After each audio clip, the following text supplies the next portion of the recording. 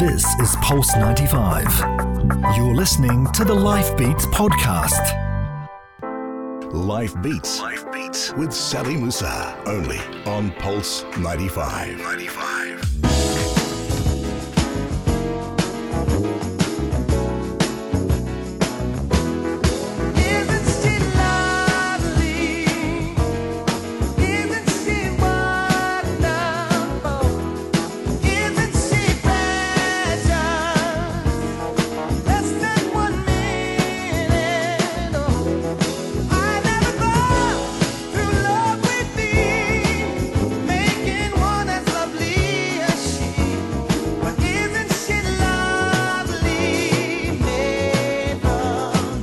Yes, isn't she lovely indeed? We have the one and only super lovely Aisha Mazmi. Hello. Hello, Wallah.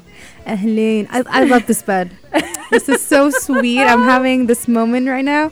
I think I'm turning red. You should be having this moment because Stevie Wonder wrote this song about his daughter Aisha, for those who don't know. Did you know this? I had no idea. He has a daughter named Aisha. He wrote this song for her. Really? When I said to you, I've got a song for you. She was like, oh, is it the Aisha song? You thought of a different song. Yes, the Shab Khalid song. Yes, no. Yeah. This is very special. This is different. I like it. I love it. Oh, yes. That's all just for you, Miss Aisha. Oh, thank you. Welcome to Life Beats. This is so cool. It's great to be here on Life Beats. It's a change. I'm here in the morning. I love it. Look, you're here because we're going to talk languages. You're going to give us a bit of a primer about dialects, which is something I love talking about as well. The differences in language. You know, I'm Iraqi background. I'm married to a Jordanian. He makes fun of me. I make fun of him. Like people think Arabic is Arabic, but it's not. Exactly. There's so many dialects, and you do not really think of it when you're an Arabic speaker because you take it for granted. Yes. Because you're exposed to so many of them, whether it's on TV. For example, growing up, I watched Disney movies in Arabic, and they were in Egyptian, so I understood Egyptian easily. Yes. And I think everybody from my generation understands Egyptian so well. That's what they usually use, like in the movies and stuff like that, right? So we're going to get into that. This is a whole, and this is going to be a regular thing. It's not something we're going to cover in one segment, that's for sure. But have you seen this? There is an actual Language Creation Society in San Diego. Wow. Yes, this is a thing. And so the brains behind some of science fiction's most popular invented languages, they're getting together for a conference. Wow. To talk about this stuff. This is a big thing. They've brought together, there's a name for these people. They're called conlangers. Conlangers. They are people who construct languages. Wow. Yes. And so this conference is happening in Cambridge. And amongst those languages represented is Dothraki. Is that right? Yes, from Game of Thrones. Is that how you say it? Yes, Dothraki. Okay. You're a... I'm not, but No, okay. I know Mikhail is. Mikhail's a massive fan, yes. We should bring him in on the Game of Thrones one, because I'm not either. But this is the thing. So the UK organizer, Dr. Bettina Binoff, said that the convention, the whole idea behind it was to enhance the network of language creators worldwide. There's a network of language. Who would have thought?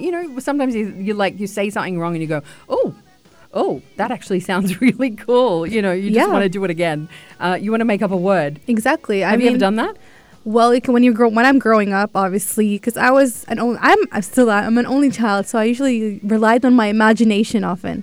So obviously, I had my best friend Cinderella next to me, and I would obviously talk to her. And I'm pretty sure I made up some very cool words around that time.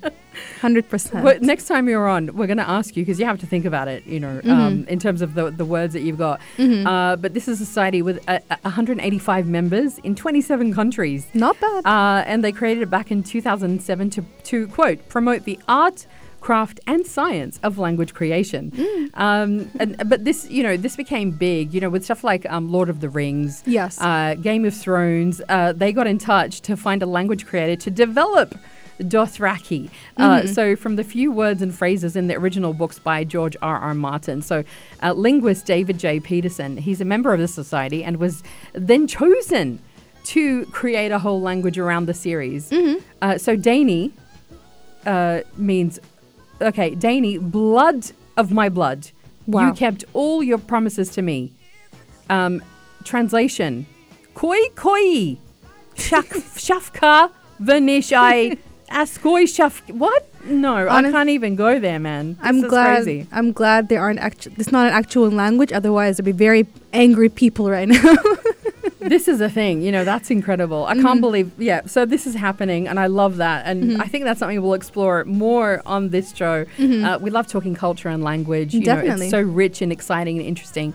But I want to come to you now and kind of throw everything over to you and say, all right, teach me, grandmaster, because people get confused about the different dialects. And it's so funny because you're Emirati, Kuwaiti. Yes, I am. So, you have, you understand, like you said, you got Egyptian in there as well. You can understand all of that.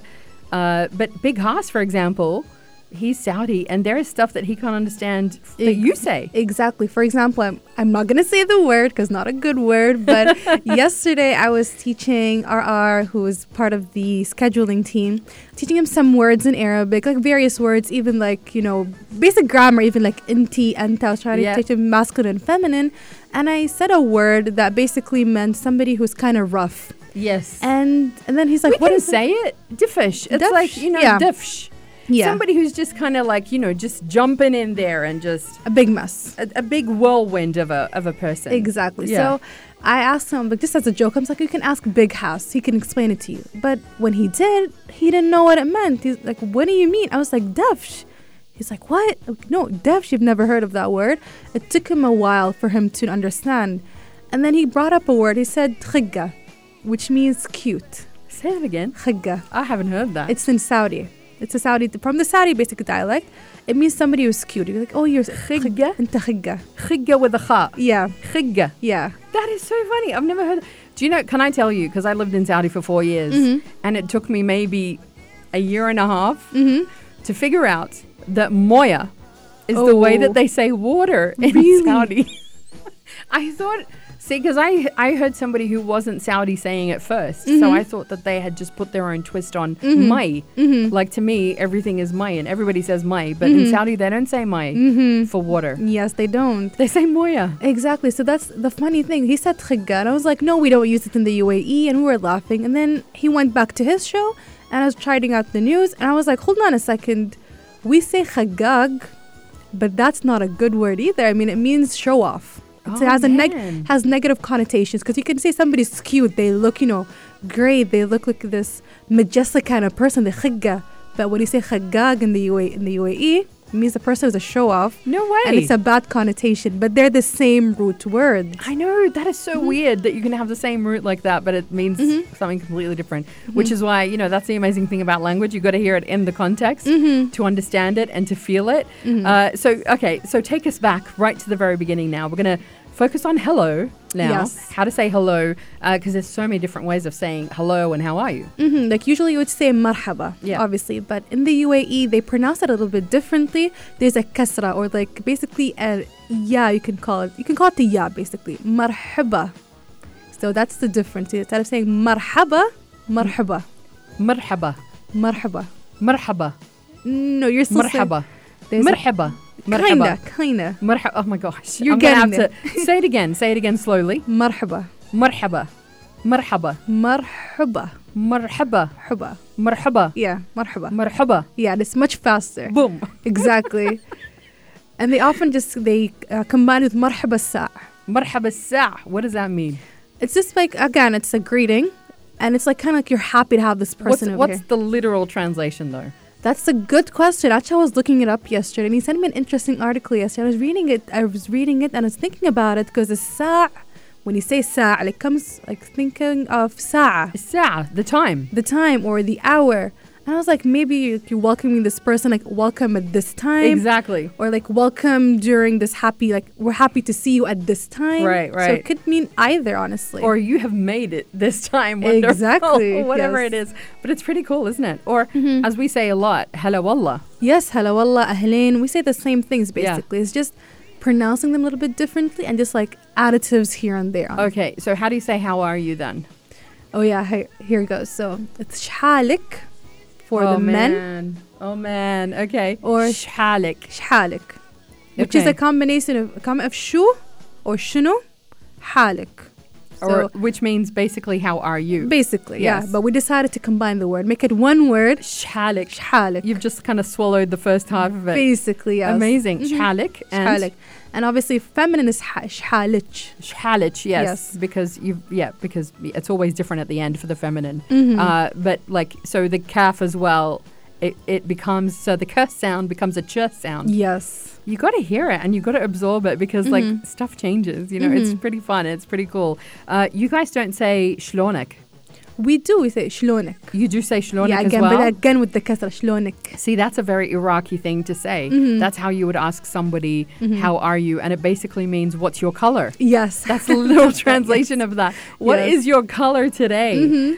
Which I love so much because it's kind of like, you know, because we do talk about colors. We talk about being blue if you're not feeling great, or, you know, like, so I love that. Shlonich for a woman. Yes. If you're asking a woman, shlonich, how are you? And shlonek for a guy. Yes, and there's of course shakhbarik. Yes. And shakhbarich. Yes. Which literally says, which literally means, what is the news? Yes. What is your news? What's your news? What's new with you?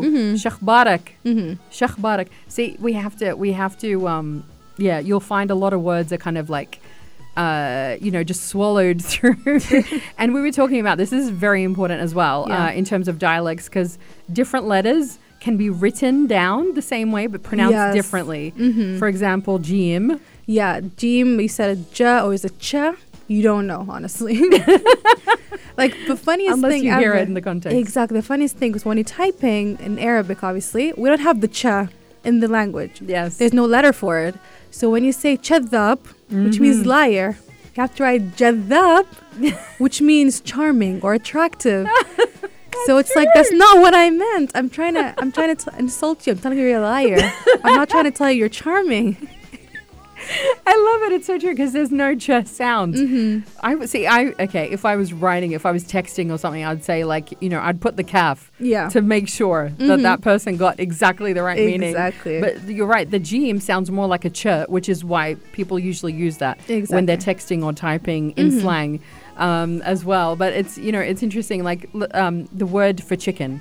Yes. Let's talk about that because that, you know, that across different countries is hilarious. So give us yours. Di. Okay, so the original, I think it's best go to to start with the original. fusha first. Yes. So it's dijaj for a chicken. Yes. You guys say Di. di, completely different because the jim is a ya in Emirati, in Kuwaiti, in generally in the Gulf dialects. Yes. So it's di. In Iraqi, we'd say dijaj. It's very close to the fusha, the original Arabic word. Yeah. And then my husband, hello husband, he's probably listening. He always listens and makes fun of me for this. And I say dijaj because they say jaj. They just they swallow the whole chicken pretty much. He's at hungry. The beginning. Makes sense. So it's jaj. I can't even get it right. Jaj. And that's kind of the Levant way of saying it, you know, like Lebanon, Syria, Jordan, where he's from as well, jaj. Because there's this expression, I don't know if you've ever heard it. Allah يعطيك العافية. Yeah. قد ما مشيت الدجاجة حافية. What? I love it. I've never heard of it before. This is a very Palestinian thing. Our program director, he knows this one, and I've heard him say it before, and it's hilarious, which basically means, may God give you good health and, as much as the chicken walks barefoot. That's kind of the literal translation of that. But it just means, may you always have the energy to do everything that you want to do. So there you go. That's our little language segment, our very first one. I think, this is going to have to be a regular thing. I agree. Will you come back? I'd love to. We would love that too as well. You're going to be going on holidays. Yes, we're going to see a week or 2 weeks, but I'll be back, no worries. Yes, I cannot wait, and we're going to have more of this. What I would love everybody to do as well is to send us their words that they want us to kind of translate as well. That would be super fun. But Aisha, thank you so much. Thank you for having me. You rock my world. This is Pulse 95. Tune in live every weekday from 10 a.m.